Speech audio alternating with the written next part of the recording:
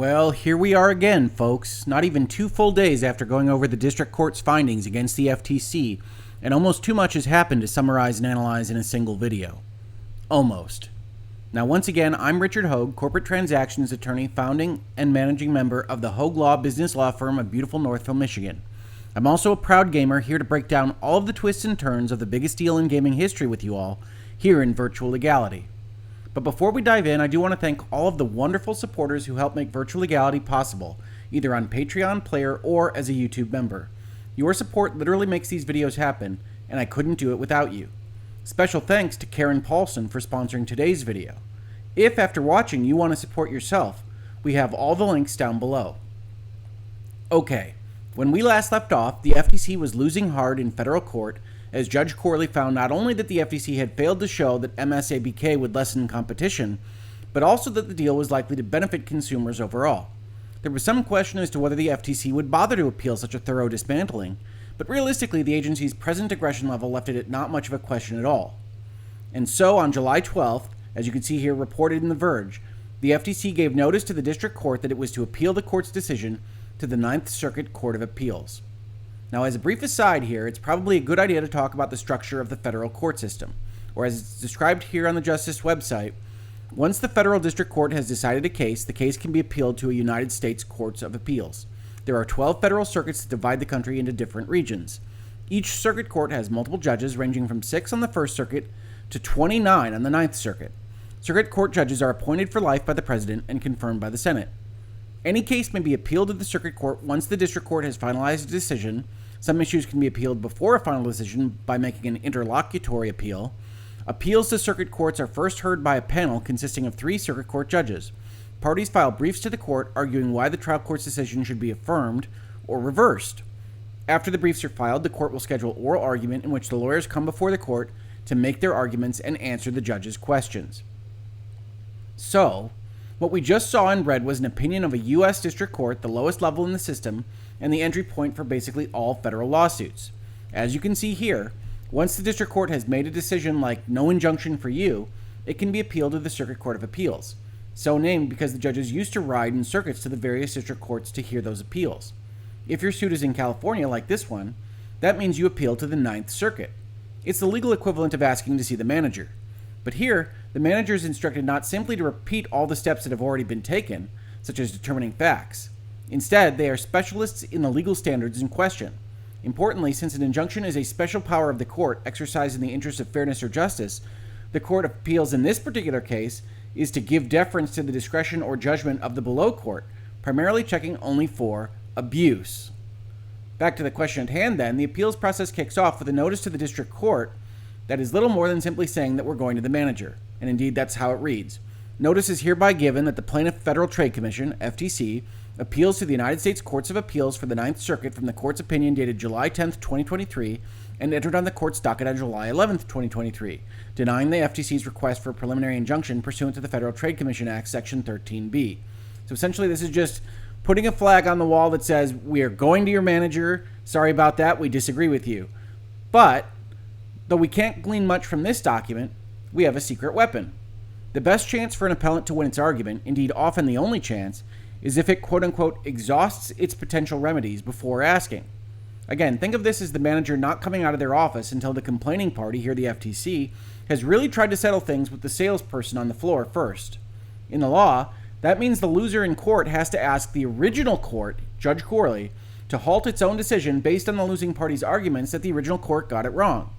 Now, as you can imagine, that very rarely results in the court deciding that its 50-plus page opinion or determination of facts was wrongly decided just a day later, but it does give us a preview of what we can expect the arguments to be in front of the Court of Appeals. So we'll take a look at that motion. First, we see the motion is to get the deal enjoined or prevented until the Ninth Circuit can decide their appeal. Now, that's moderately less than the original PI request in that it has a termination time, but it's mostly the same as what we just saw decided and denied by the court. Or, in the document itself, we see Federal Trade Commission hereby does move the court for expedited relief in the form of an entry of a Rule 62D injunction pending resolution of the FTC's appeal from the court's opinion. So this is the district court being asked to stop its own opinion to block the deal for an indeterminate amount of time until the Ninth Circuit can actually decide on the overall appeal. What is the issue to be decided? Whether you should issue an injunction preventing Microsoft and Activision from consummating their proposed acquisition or substantially similar acquisition until the Ninth Circuit Court of Appeals has had the opportunity to adjudicate the FTC's appeal. Now, importantly, the Ninth Circuit is the busiest circuit in the United States, and an appeal could take a very long time indeed, perhaps a year or even more. So what is the basis for their request? Well, as we expected, it's primarily you got it wrong, court, and the manager is ultimately going to agree with us. The FTC believes all four factors that generally look at injunctions support it here. We shall see. Or as the document says, pursuant to the court's modification of the temporary restraining order previously entered, defendants may consummate Microsoft's proposed acquisition of Activision after 11:59 p.m. on July 14th, 2023. As of this recording, that's tonight. Accordingly, the FTC respectfully requests a ruling on this motion as soon as possible. The FTC respectfully submits that this court's denial of the FTC's motion for preliminary injunction raises serious, substantial issues for the Court of Appeals to resolve. An injunction pending appeal is necessary to preserve the status quo, which would otherwise be irreparably altered if the proposed acquisition were consummated during appellate review. What are the standards here? While an appeal is pending from an interlocutory order or final judgment that refuses an injunction, the court may grant an injunction on terms for bond or other terms that secure the opposing party's rights. Now, that's not really a standard. That just says you are allowed to do this if you want to. Motions for injunctive relief under Rule 62D are evaluated using the traditional four-factor test applicable to motions to stay, and you may have seen this on this channel before. 1. Whether the stay applicant has made a strong showing that he is likely to succeed on the merits, that they're ultimately going to win their case, that Microsoft times Activision Blizzard King is a violation of the United States antitrust laws. 2. Whether the applicant will be irreparably injured absent a stay. Will the Federal Trade Commission be unable to do what it needs to do to prevent bad things from happening to consumers in competition if this deal is allowed to go through? Which, most pertinently for our conversation, is a determination of whether or not asking Microsoft to divest Activision Blizzard King and all of its assets is an acceptable solution to this if it's later determined to be illegal. 3. Whether issuance of the stay will substantially injure the other parties interested in the proceeding. If you issue this injunction, if you give us what we want, will it hurt Microsoft and Activision? And 4, where the public interest lies. Those are the four standards here for purposes of this motion for injunctive relief. Here, says the FTC, all four factors support it. As I said before, we shall see. First, their argument is based on standard of review. You may have seen some coverage of this on social media or at more substantial outlets. FTC would face tough appeal of Microsoft Activision order, experts say to Reuters. But in this Reuters article, which was linked to me a number of times on Twitter, a lot of power of the opinion on appeal comes down to an analysis of the factual records, said antitrust scholar Daniel Crane of the University of Michigan Law School. And disclaimer, that's my alma mater. I don't remember if I took a class with Professor Crane or not, but that is the school from which I got my legal degree. Appeals courts generally defer to U.S. judges on factual records, said antitrust lawyer Luke Haskamp. The facts in this case seem to all break in Microsoft and Activision's way, he said. In her 53-page order, Corley said it was not enough for the FTC to argue that a merger might lessen competition. The FTC must show the merger will probably substantially lessen competition. Several legal scholars question that standard, saying that the U.S. antitrust law required the FTC to prove the proposed deal may harm competition, not that it will. University of Baltimore Law School professor Robert Landis said will probably is not the same as may, and the judge got the standard wrong. Now, this law school professor is correct that will probably and may are not the same. However, we can't just read the laws on these things, unfortunately. I wish we could, but we can't. So what the law says here is no person may do an acquisition of this type. I'm going to shorten the legalese here a little bit. If the effect of such acquisition may be substantially to lessen competition or tend to create monopoly. Now, for one thing, we can't eliminate substantially from the verb here, may be substantially. So by just suggesting that the correct question is may, that doesn't give full weight to all the language in the Clayton Act itself. So when you see somebody saying it's just may, not will, that's true, it's may, not will, but it's may be substantially to lessen competition or tend to create a monopoly, not just may. So will probably may be the wrong standard. This professor might be accurate there, but it's not necessarily the wrong standard just because will, probably, and will is not the same word as may. We don't just read these things as they are given, because to read them as broadly as they are written would mean that every deal is illegal. Or as the court determined in 1989, Federal Trade Commission versus Elder Grain Inc. We're going to talk a little bit about some of the things the court found here. First, with respect to the preliminary injunction itself, Section 13B of the Federal Trade Commission Act directs the district judge, in passing on a request by the FTC for an injunction pending administrative proceedings, to weigh the equities and determine the commission's ultimate likelihood of success. Such a directive is rather empty without specification of how the evaluation of the equities and the evaluation of the merits are to be combined, a matter on which the scanty legislative history of Section 13B is silent. The case law, also scanty, contains such statements as, when the commission demonstrates a likelihood of ultimate success, a counter-showing of private equities alone would not suffice to justify denial of a preliminary injunction barring the merger. Now, no one could quarrel with this statement, which this court endorsed in an opinion issued several days after the oral argument in the present case, but it may say less than it seems to say. While not giving controlling weight to private equities, of course not, the cases give them some weight, and the court in Warner quite properly observed that private injuries are entitled to serious consideration.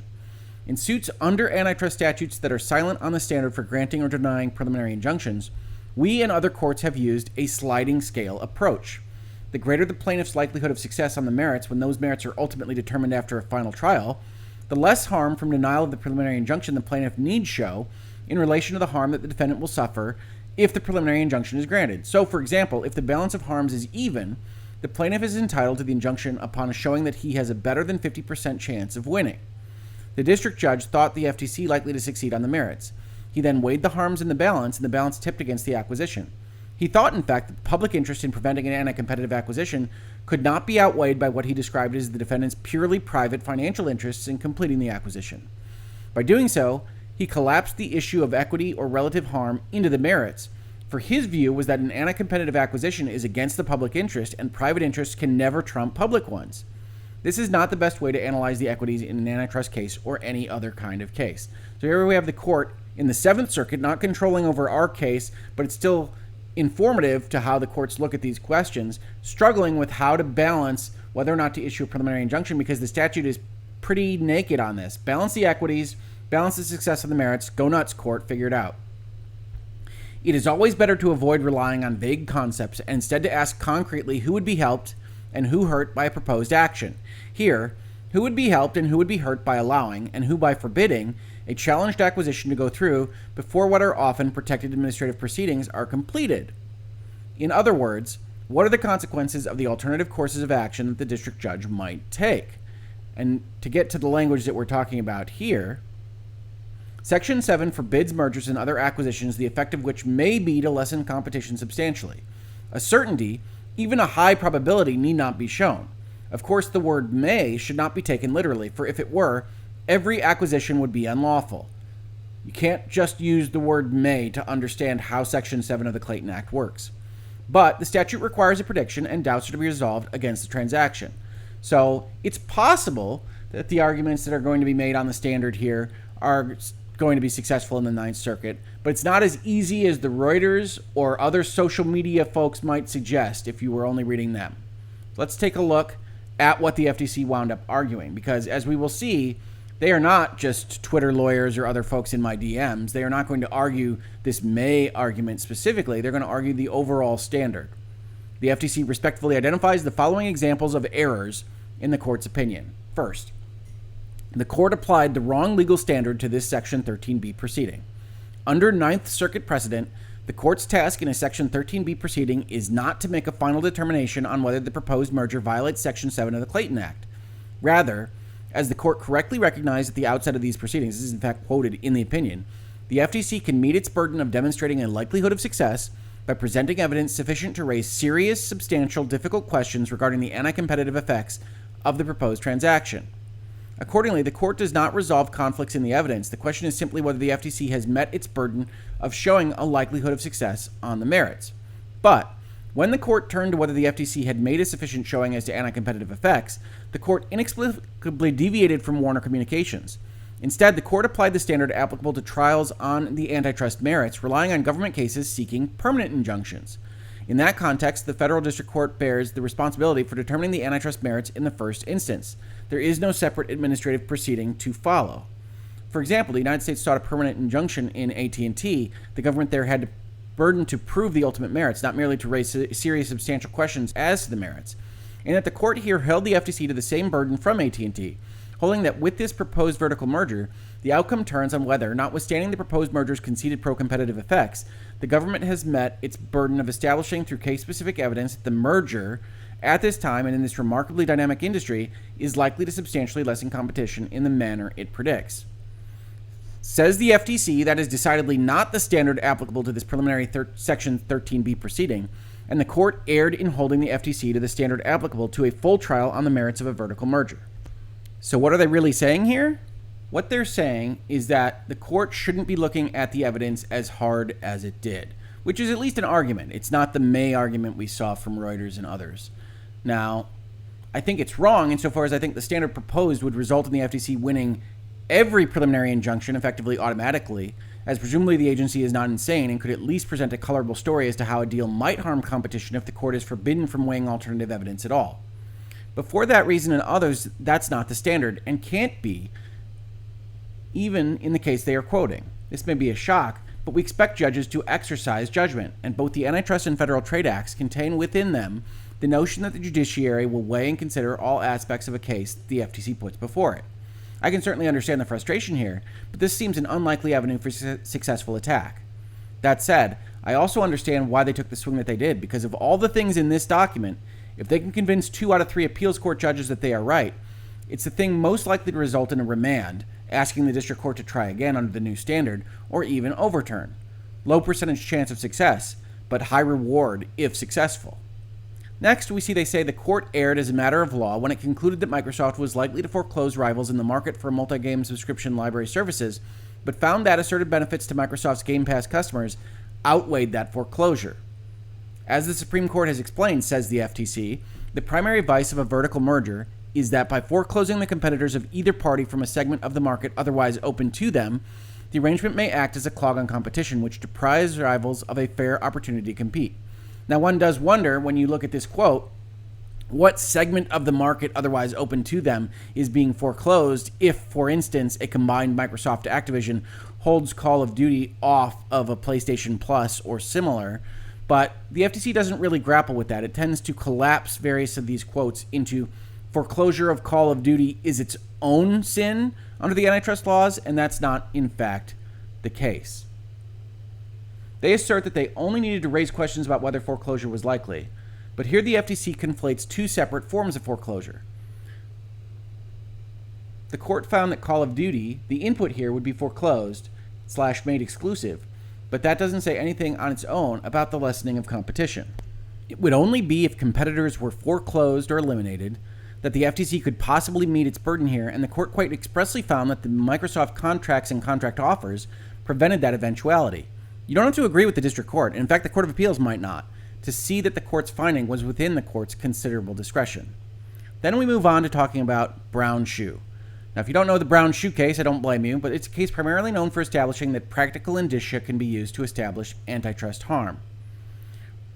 Read as the FTC does here, its breath would swallow the bulk of antitrust jurisprudence, but more importantly, its assertion that making Call of Duty exclusive to Game Pass subscriptions is closely analogous to a tying contract. These propositions together constitute a finding that the combined firm is likely to foreclose rivals from Call of Duty in the market for multi-game library subscription services. That alone should suffice for the court to enjoin the transaction pending the FTC's review of the merits. One where you can only get the product you want by buying the one you don't is plainly untrue when considering that Call of Duty will be available on both a buy-to-play and cloud basis should the deal proceed. That said, that very reasonable rebuke is perhaps prevented by the notion that subscription is its own market, but that in and of itself also serves to highlight just how silly an assertion that is. So you kind of have a spiral effect here of what the court accepted were interesting markets offered by the Federal Trade Commission, which may or may not survive an ultimate appeals judgment, but also what effect it has to accept those markets when we're talking about things like, is it a tying contract to say Call of Duty might only be available on Game Pass? I wouldn't say so, but if subscription services are their own market for video games, then it's possible that you could argue that you can only get Call of Duty as a subscription player through Game Pass, then you're tying all of Game Pass services to Call of Duty. I don't think it's a particularly strong argument because of the reality of the gaming industry, but it's one that you can potentially make based on the assumptions and grants that the court gave in its original opinion. Now, the FTC continues saying the court's single paragraph addressing Brown's shoe foreclosure factors simply asserts that the FTC does not make any new arguments not considered above, but that is incorrect. The court notably failed to address the nature and purpose of the vertical merger, a factor the Supreme Court termed most important to examine. If the vertical arrangement resembles that tying contract, the Supreme Court makes clear that it is inherently anti-competitive and is likely substantially to lessen competition, although only a relatively small amount of commerce is affected. And yet the court accepted for preliminary injunction purposes it is likely Call of Duty will be offered exclusively on Game Pass. Therefore, the court found that a combined firm is likely to require purchasing a Game Pass subscription if a user wants to access Call of Duty via subscription service. That, offers the FTC, is quite analogous to a tying clause. I disagree. I think most people that are thinking about this reasonably, the whole entirety of the gaming industry, and if you can go buy Call of Duty on Xbox or on PlayStation or anywhere else that you want, that's not a tying contract requiring you to play Game Pass in order to get access to Call of Duty. But based on the kind of hypothetical scenario in which the court has allowed for a subscription service separate market, I see why the FTC makes the argument. Similarly, the court discounted evidence of Microsoft's past conduct suggesting the nature and purpose of the arrangement was akin to a tie, again contravening the Supreme Court's express reliance on such evidence to prohibit a vertical merger. The court erred further in balancing the likely foreclosure in the subscription services market against the alleged benefits from putting Call of Duty on Game Pass. According to the court, adding Call of Duty to Game Pass will increase Game Pass users, which in turn will give Microsoft more incentive to invest in other games. Even if a merger allows the merged entity to provide better services to its customers, the Clayton Act does not excuse mergers that lessen competition or create monopolies, simply because the merged entity can improve its operations. And that's undoubtedly true. You can't just violate the law and do bad things, even if it would help your own business. But the question is whether you're doing bad things in the first instance. And the FTC keeps skipping past that to basically assert that they have shown that there are significant anti-competitive effects here when the court expressly found that that was not the case. If there's any fundamental flaw in this document and potentially the appeals overall, it's that the Federal Trade Commission continues to pound on the table and just say, yes, mountains of evidence, we know that we've shown that there are anti-competitive effects here, and the court is just ignoring them. On the next point, that the court erred in relying on Microsoft's offers to and agreements with rivals to find that the FTC had failed to raise substantial questions about incentive, I tend to agree. You heard me agree in a prior video. In particular, I agree with the thrust of the FTC's argument that we still have to look at the underlying post-transaction market environment. The problem for them, though, is that although the court said this, they also found that the FTC failed to provide evidence on these points. So while the FTC continues to claim that they have presented serious doubts and questions, the court itself very much disagrees, and such a finding should be well within its discretion. This isn't really an appellate-type claim. It's not an issue with standards or legal analysis. It's them saying the court is wrong in its factual determination, which isn't really a subject for appellate review. First, says the FTC, such offers and agreements are not properly considered in deciding the issue of whether the FTC has raised substantial questions about incentive to foreclose. But I think they are. Second, even if they were properly considered, the court's analysis is inadequate as a matter of law. To preclude the FTC from showing a likelihood of success, putative remedies would need to dispel any substantial doubts and serious questions about the transaction's legality. And here the FTC thinks those doubts and questions exist. The court basically doesn't. They set the proper standard, as the FTC acknowledges in even this document, and then they say the court ignored it, but that's just a disagreement on how the court interpreted its responsibilities under that standard. So the FTC's got an uphill road already, and this document isn't helping them so much right now. Here the court instead, says the FTC, simply assumed from the existence of the agreements and offers that they are pro-competitive. For example, the court's assertion that the Sony offer is just as favorable as Sony's current deal with Activision has no support other than the court's own reading of a few of the offer's terms, and ignores the evidence that the offer does not remedy the potential harms to competition in the console market. Right, because the court did not find that FTC had shown those potential harms to competition in the console market. This is all after the fact. Now, it is interesting if you look at that they quote here from page 38 about the fact that the court says that the offer to Sony was just as favorable as the deal with Activision. That's interesting because page 38 is heavily redacted in the public opinion. We don't get to see any of this. We don't see this quote in that document as a for instance. And so the FTC is actually leaking out a bit of information that was otherwise redacted in the court's own delivery of its opinion, which is not great. If you're the FTC, it's not the end of the world. It's not great. Now, you'll also have heard me mention this next point, with which I agree, in the prior video. Here, the FTC points out that the court has its logic backwards with respect to partial foreclosure. Again, however, the FTC will face a stumbling block in that the court also found that they failed to present adequate evidence on the partial foreclosure question, making the logic error that we're going to discuss, in all likelihood, quote-unquote, harmless, or in other words, not changing the outcome. The FTC argues this point, but at the appeals level, the court is unlikely to second-guess the district court's findings of fact. So what does the FTC say here? They say, second, the court erred as a matter of law in stating that if the FTC had not shown a financial incentive to engage in full foreclosure, then it has not shown a financial incentive to engage in partial foreclosure. Even assuming, arguendo, for the sake of argument, that the FTC had failed to submit evidence sufficient to raise substantial questions about full foreclosure, the court's statement about partial foreclosure is incorrect. Partial foreclosure is in fact less costly for the combined firm than full foreclosure. While full foreclosure means giving up all revenues from the withheld input, partial foreclosure simply entails raising rivals' costs or degrading the input rivals may purchase relative to the foreclosing firm's product. They can still make money from Sony, as for instance. The Supreme Court found a vertical merger violated Section 7 even where the merged firm was only financially incentivized to engage in partial foreclosure. That it's a possibility that that could happen, right? But the court here got its logic wrong by saying that if you can't prove full foreclosure, you can't prove partial foreclosure. I said that in the video that you already have seen in part of this playlist. But it's unlikely to change things, so it's unlikely that the appeals court is going to decide to overturn the court's findings based solely on this situation. Next, we see them talk a little bit about the record of evidence.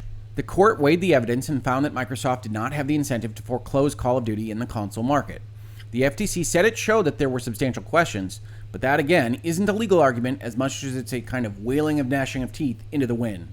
The very nature of the court's opinion is a finding, in its mind, which remember is given deference for its discretion, that such questions and doubts were not raised. Then the FTC makes a list of other reversible errors. First, they say the court misapplied the law and ignored the FTC's evidence in evaluating the incentive to foreclose. They say the court erred as a matter of law when it found that the evidence of Microsoft's stated intent outweighed the evidence of incentive to foreclose. Although the court correctly identified the issue as being whether the combined firm has the incentive to foreclose rivals, the court erred as a matter of law when it relied on evidence of Microsoft's intent and when it found that such evidence outweighed the evidence of incentive to foreclose. Intent is not an element of a claim that a merger violates the antitrust laws. Honest intentions, business purposes, and economic benefits are not a defense to violations of an anti-merger law. And again, to the credit of the FTC, I think that's broadly correct, right? You can't just get out of a violation of antitrust law by saying, well, we intended to do good. It's for the greater good, whatever you want to say there. However, intent can help inform what the lay of the land, what the world looks like after the transaction. And the district court, in evaluating whether or not the FTC has a good case for showing that this merger is illegal, is to evaluate what the world looks like to the best of its predictive ability after the transaction takes place. And as the FTC admits at the end of this paragraph, knowledge of intent may help the court to interpret facts and to predict consequences, and evidence of the intent is relevant only to the extent it helps us to understand the likely effect of the monopolist's conduct. So the FTC acknowledges that intent is useful here, they just disagree with the way that the court decided to use it. So I think the FTC, again, has a losing argument on an appellate level here because, again, the facts are really not something that can be disputed at the Court of Appeals. The court made this determination that the intent helps give information as to what Microsoft is likely to do with the Activision assets, and the FTC really doesn't have a legal argument against it in this portion of the document. They do assert that they have one, however. Contrary to this established law, the court reviewed and relied upon evidence of Microsoft's supposed intent as if intent itself were an element that the FTC was required to prove. And here again, I think that's a bit inaccurate because the court laid down a long list of reasons why it thought there were issues with what evidence the FTC had presented, including the statements of Microsoft's intent, but not limited to those statements.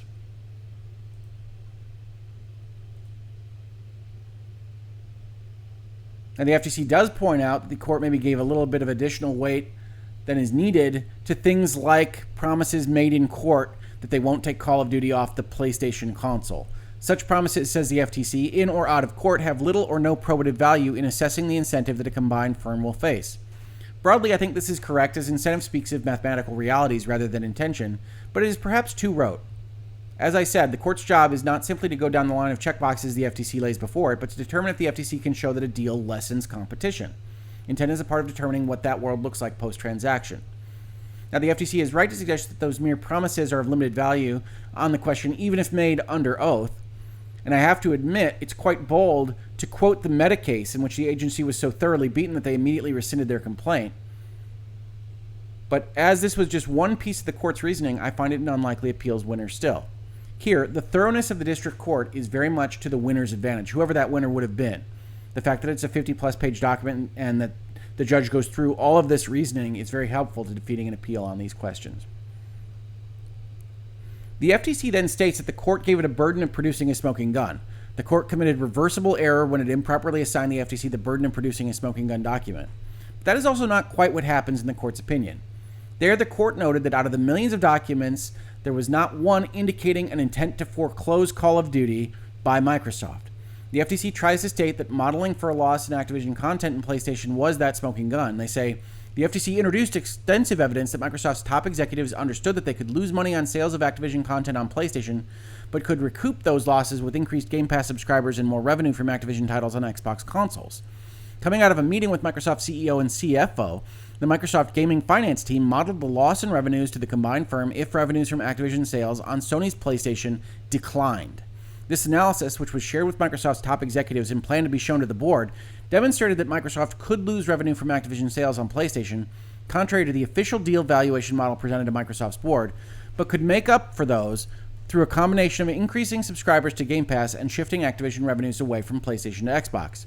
The CFO testified that the number of new Game Pass subscribers and the shift in Activision revenues to Xbox that would be required to make up for revenues lost on PlayStation were both reasonable and achievable.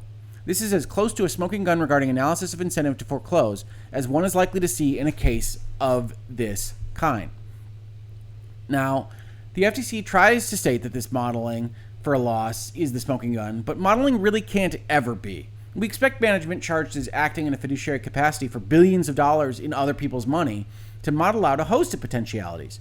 If we hold such due diligence against them, then the expectation is that we'd see more risky and stupid behavior, not less.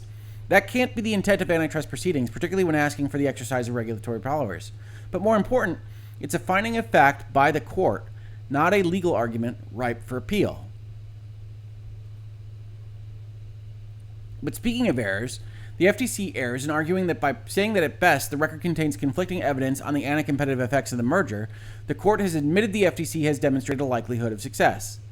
Anti-competitive effect is one component of evaluating the likelihood of success of an antitrust claim, and here the FTC has established that the Ninth Circuit takes a pretty broad approach, but the court throughout found that anti-competitive effect was outweighed by pro-competitive ones, benefits to consumers. You don't have to agree with that, as indeed the FTC doesn't, but disagreement is again not grounds for appeal.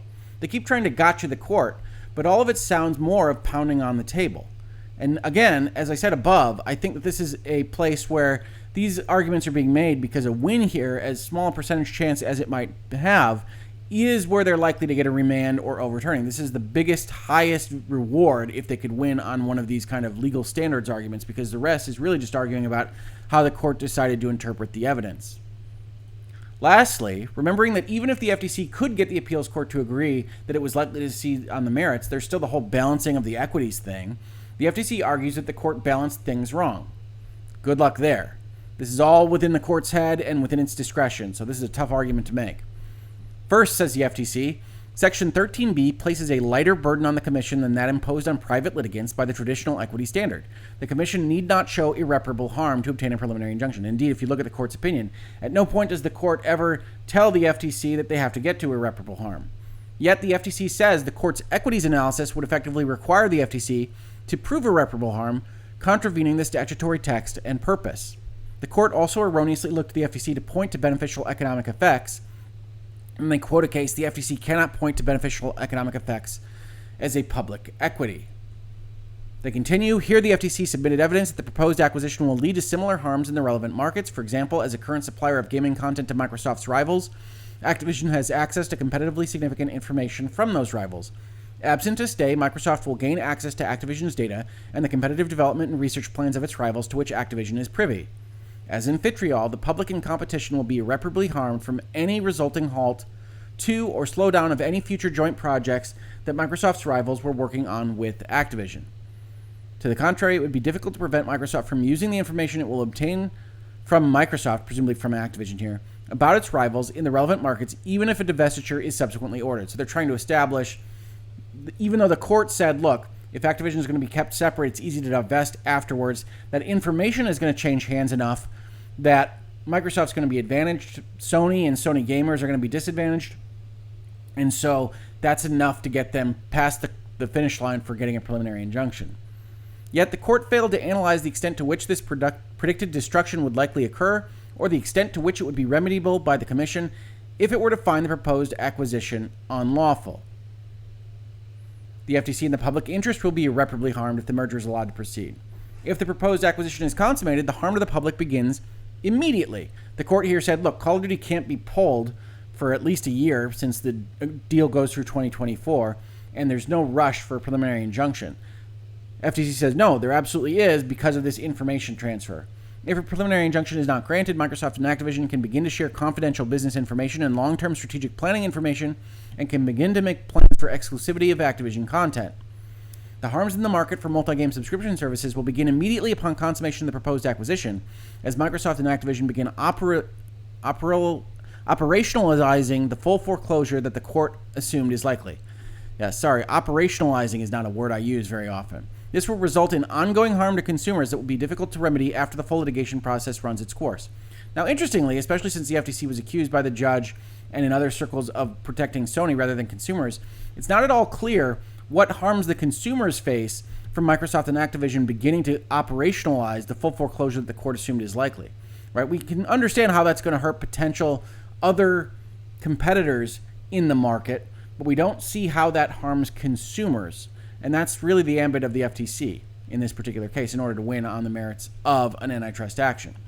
Another example of immediate harm arises from Microsoft's gaining access to its rivals' sensitive information. Microsoft and its competitors currently share information with Activision to engage in pro-competitive innovations. Those rivals will likely stop sharing information with the combined firm. See the Jim Ryan deposition. Even if the FTC eventually wins on appeal, the harm to competition from shutting off the flow of information is an immediate competitive harm, and the lost time and effort on innovation cannot later be restored, even if the merger is later unwound. Now, are these particularly strong cases here? I think not as strong as talking about the Call of Duty foreclosure, because that's what they focused their actual arguments on. These are at least a little bit novel to this document as compared to what we heard in the hearings. Entry of an injunction pending appeal will not substantially injure the defendants. Now, that's a tough argument to win, right? Microsoft and Activision won't be hurt if you give us an injunction. Defendants will not be substantially injured by the brief delay from plaintiff's appeal of this court's order. There is no evidence that the parties are required to abandon the proposed acquisition should the court grant a stay that extends past July 18th, 2023. Microsoft has publicly stated that it is seeking to stay its appeal of its United Kingdom's ruling against the merger. Microsoft's willingness to delay an appeal elsewhere supports finding that delay here will not substantially injure defendants. I don't think that's accurate at all, right? So we know, as we talked about in the last video, that Microsoft and the CMA have agreed to pause their appeal. But the fact that they both agreed to that and the fact that Microsoft agreed to it at all is strongly suggestive of the fact that Microsoft believes that they are fairly close to a settlement of some kind. And we'll talk about that a little bit later on in this very video. So saying, hey, they paused that appeal is evidence that they're not terribly concerned about timing is just simply inaccurate, I think. And I think a court will see right through that. An injunction is in the public interest. So basically the FTC argues here that we represent the government interest aligns with the public interest, and so an injunction is in the public interest. But it all depends on whether or not they're actually bringing a legitimate claim, and that all goes back up to the merits argument above. So it'll depend on whether the appeals court agrees with their legal standard argument more than anything here. But that's the state of play as it exists today. And again, that's just a preview of what they are likely to present to the Ninth Circuit Court of Appeals. It is not anything more important. It is not the appeal itself. This is a request of the court to change its mind, to issue an injunction pending the Ninth Circuit Court of Appeals, not that Ninth Circuit argument. Now, that said, we do also have a Microsoft response to all this. It's considerably shorter. Here, Microsoft reminds the court that all of this rushing is the FTC's fault. Due to the compressed deadline, an exigency created by the FTC's delay first in bringing this case, and then further delay in seeking the instant relief, defendants provide the following preliminary response. And they then quote what the court said: although the agreement allows either party to terminate the merger agreement if the transaction is not closed by July 18th, 2023, the FTC did not file this action to preliminarily enjoin the merger until June 12th, 2023, less than 6 weeks before the termination date, as evidence that the FTC has at least slightly unclean hands here. Now, Microsoft doubles down on that, says, Rather than move quickly to seek relief pending appeal from the Ninth Circuit, the FTC dragged its heels, waiting 3 days of the 4 days the court provided to ask this court again, and for the same reasons, to enjoin the parties' merger. Now, I think that's a little bit unfair. The original delay is certainly worthy of consideration. The FTC knew it had a problem with this deal late last year and decided not to use the federal court system primarily because of this. They didn't really want the federal court system to evaluate their argument because it's not a particularly strong one. That said, once the court's decision comes down on the 10th, it's published on the 11th, I don't really see this as games playing by a government agency. Appealing on the 12th is actually impressively fast for an agency like the Federal Trade Commission, in my opinion. So I think Microsoft might be pushing a little hard on this point. I don't think it really is to their credit on this particular issue. The court has already explained why the FTC has come nowhere close to meeting its burden, sure. Perhaps bad for Sony, but good for Call of Duty gamers and future gamers. We see again, obviously that was a big quote in the court's opinion. Microsoft then simply reminds the court of why it made its decision it did, and further that the appellate process should be deferential to it. You see it, appellate review of an order of denying a motion for preliminary injunction is limited and deferential. Specifically, as we will explain to the Ninth Circuit, the FTC does not identify a single legal error in this court's reasoning. Now, that's a pretty bold claim. I think the statement is good, but it's a bit too broad. I understand what they're trying to get at, that the bulk of the FTC's document collapses into simple disagreements on findings of fact, as we just talked about. But they did at least raise certain questions about the applicable legal standards. So this is very aggressive on the part of Microsoft, and it's the kind of aggression that, since you can look at what the FTC has provided, might be a little bit too much if you're sitting here at the court level. Now, of course, these documents don't matter that much because we all expect the court to simply deny this action, and we'll see, in fact, that that's in fact what the court did. Further, the court has already found that it would be inequitable to enter an injunction that could lead to the potential scuttling of the merger, and that this inequitable result was a separate, independent reason the FTC's motion must be denied.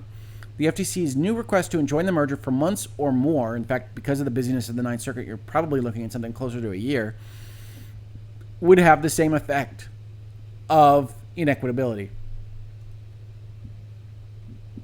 And that's really all Microsoft has to say. They waited too long. You know why you made the decision you did, Your Honor, and just keep it the same as it is.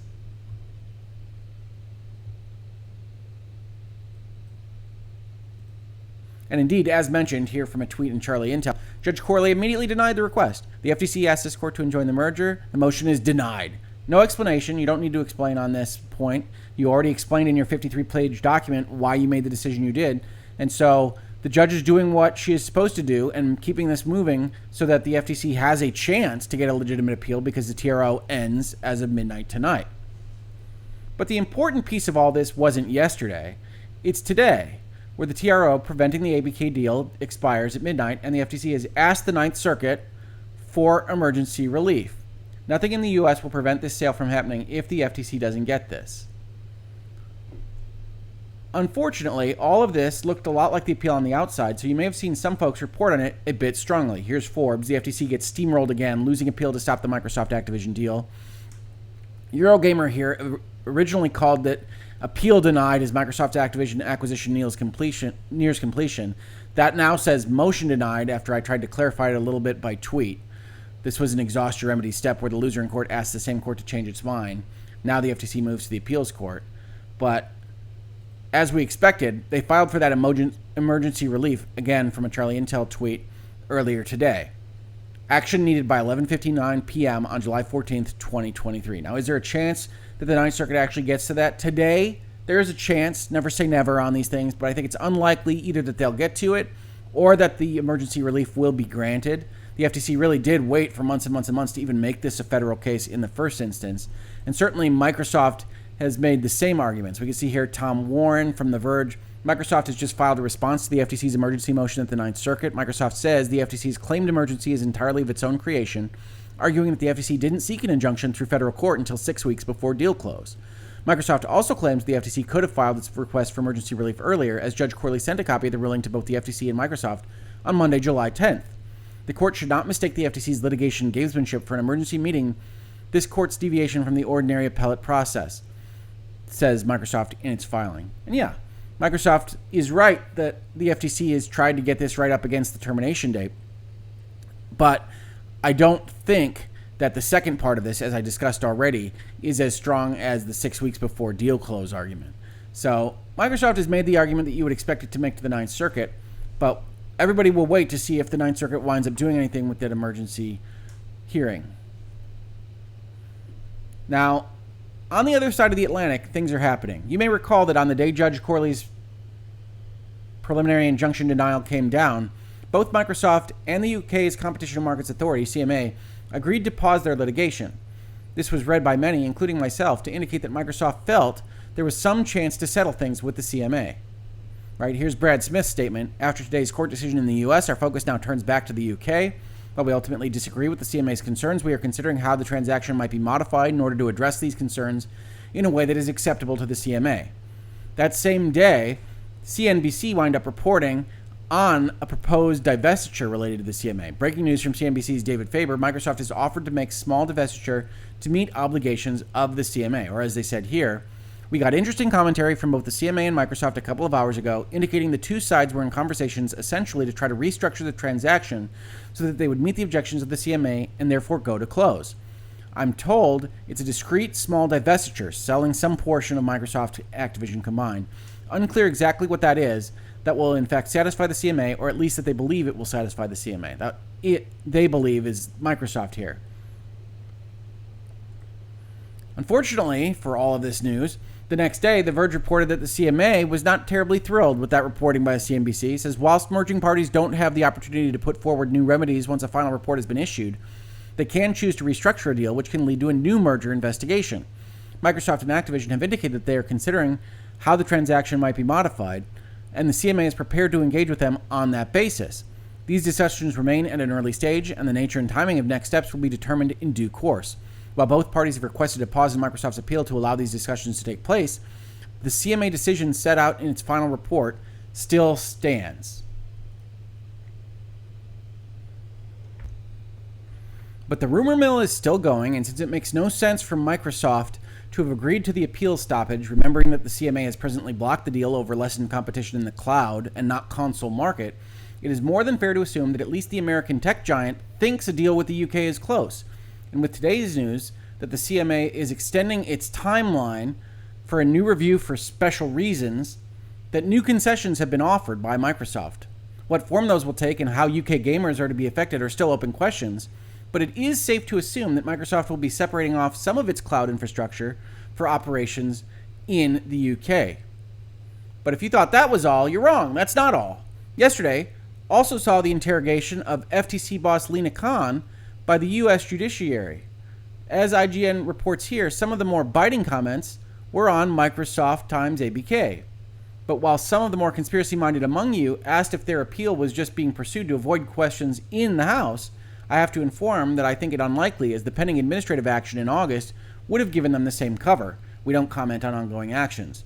It seems that the FTC's aggression here is more of a new identity rather than a prophylactic for congressional interrogations of the boss. Do with that news what you will. Now, as IGN says here, some of the quotes are interesting. You seem to be losing quite a bit, and I don't say that to be disrespectful, but these are, after all, taxpayer funds. You are now 0-4 in merger trials. The average win rate for the FTC in the modern antitrust era is around 75%. So I have to ask, why are you losing so much? Now, I would say the reason they're losing so much is that they are trying to advance theories of antitrust law that are not otherwise precedential in the American judiciary, but that's not what they say. The court not only rejected your assertion of a likely anti-competitive effect, but found just the opposite. Kiley said, the record evidence points to more consumer access, so why should Americans have faith in your judgment when this Biden-appointed judge says you're so far off the mark? And again, I think the Biden reference there is to the fact that Lina Khan, the boss at the FTC, is also Biden-appointed, is largely thought to be on at least the same grounds on the party side, that if this judge says you're so far off the mark, then we can evaluate you even further. But that's been a long part of the days the FTC has been having recently. Not a lot of wins, a lot of grilling in Congress, a lot of concerns about what their actual philosophies are, and with the CMA looking like they might well have something to consider from Microsoft, and what we can only assume Microsoft believes is close to a settlement with that group, then the FTC becomes the last cheese standing alone in trying to block this deal. But we shall see in due time. As a last piece of news, Wall Street seems to believe the deal is imminent, with the Nasdaq pulling Activision Blizzard King from its indices starting on Monday. Now, you may have heard this reported early on, a little bit incorrectly, that it was being delisted from the exchange overall. That's not, in fact, the case. This is about indexes. What does that mean?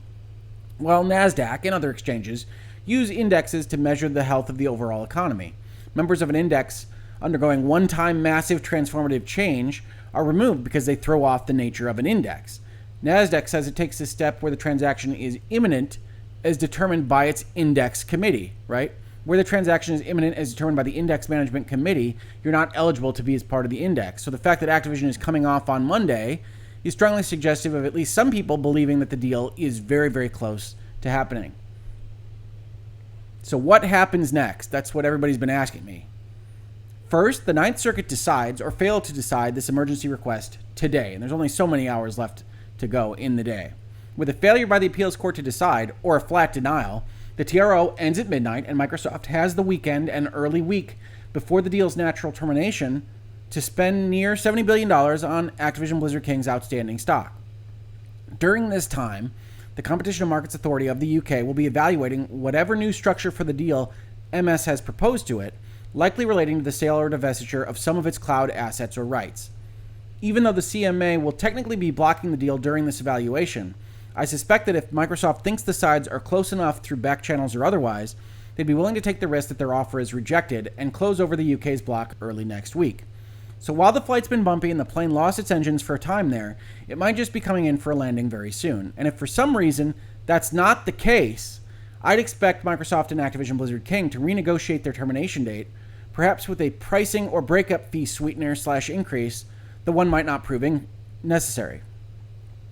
Also worth noting, Wall Street seems quite positive on the outcomes here, with the ABK share price inching ever closer to the deal's $95 amount, right?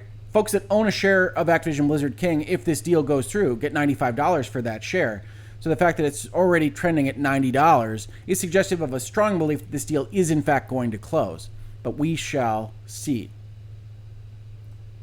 I hope you all found this analysis helpful, and again, if you enjoyed this video or would like to support the channel, please consider liking, subscribing, following the support links below, getting a YouTube membership, or just sharing this video with friends. We can't do it without support from folks like you and folks like Karen Paulson. So thank you so very, very much. Virtual Legality is a YouTube video series with audio podcast versions presented as commentary and for education and entertainment purposes only. It does not constitute legal advice and does not create an attorney-client relationship. If you have legal questions about the topics discussed, please consult your own legal counsel.